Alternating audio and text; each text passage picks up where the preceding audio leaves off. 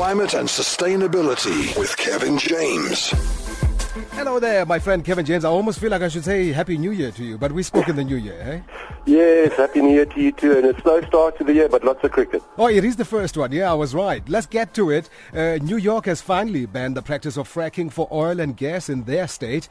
Give us some of the reasons and insights behind this landmark decision.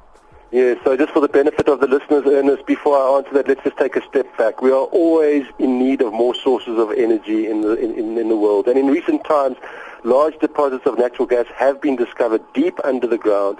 Therefore, it seems logical to access this energy, and some are convinced that fracking is the answer, and we know about that in South Africa. So what is fracking? It's short for fracturing the earth, detonating explosives and pumping a mixture of water and toxic chemicals at high pressure underneath the ground to hopefully release some valuable natural gas and oil. Yet in New York, and actually this last week in Scotland as well, they've just voted to ban fracking in their state indefinitely, where in New York specifically over the last couple of decades, 15,000 oil and gas fracking wells have been active and have really supplied most of New York's energy needs. So why have they now banned it? And we ask this question knowing that in the Karoo it's about to start happening.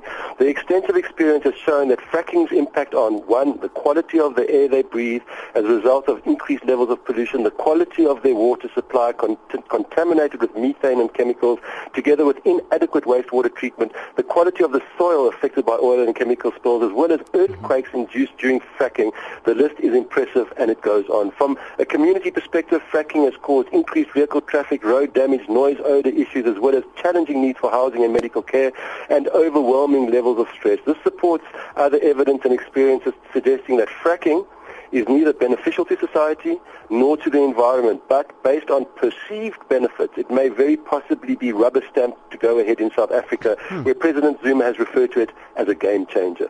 But based on the New York experience and others, is it really? I want to raise awareness on this subject, Ernest. I want South Africans to form their own opinions on whether the perceived financial gain for their country would justify the potential damages to communities and the environment in which they live, and whether this is something we really do want for our precious Karoo. And perhaps the long-term effects that come with it. Absolutely. All right, now moving right along, the UN General Assembly declared 2015 the International Year of the Soil, or soils if you like, with the objective of raising awareness on how our survival and food security depends on the health of our soil, or soils. Tell us more.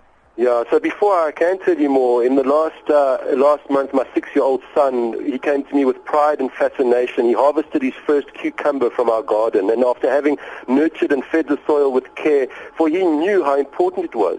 Unfortunately nowadays, however, a lot of people have lost touch with how things work and have forgotten the vital link between healthy soil and healthy food. Besides food, rich soils provide us with fuels for energy and fiber for textiles. They form a vital part of our ecosystems by storing and cleaning our water and keeping our climate stable. But because of large-scale single-crop industrial agriculture, however, farms have been managing their land like factories. In pursuit of maximum profit, they are focused on maximizing yields. They plow and loosen the land every year. They create an ongoing addiction to chemical fertilizers and pesticides. They carry nitrogen and phosphorus, as well as soil, into our water systems and into the sea each year. What they have effectively done is they have failed to honor the natural system. They have failed to nurture and strengthen our soils, the valuable soils on which our food production relies. Here are some figures on soil loss in South Africa alone.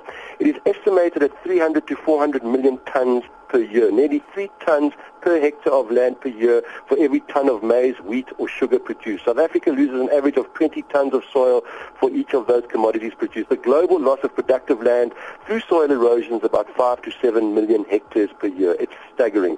So do we want the degradation of our farming soils to continue? No. This can be turned around quite easily, but for this we need a massive shift in thinking. And I do see encouraging signs of this happening. Making 2015 Year of the Soil is just one of them.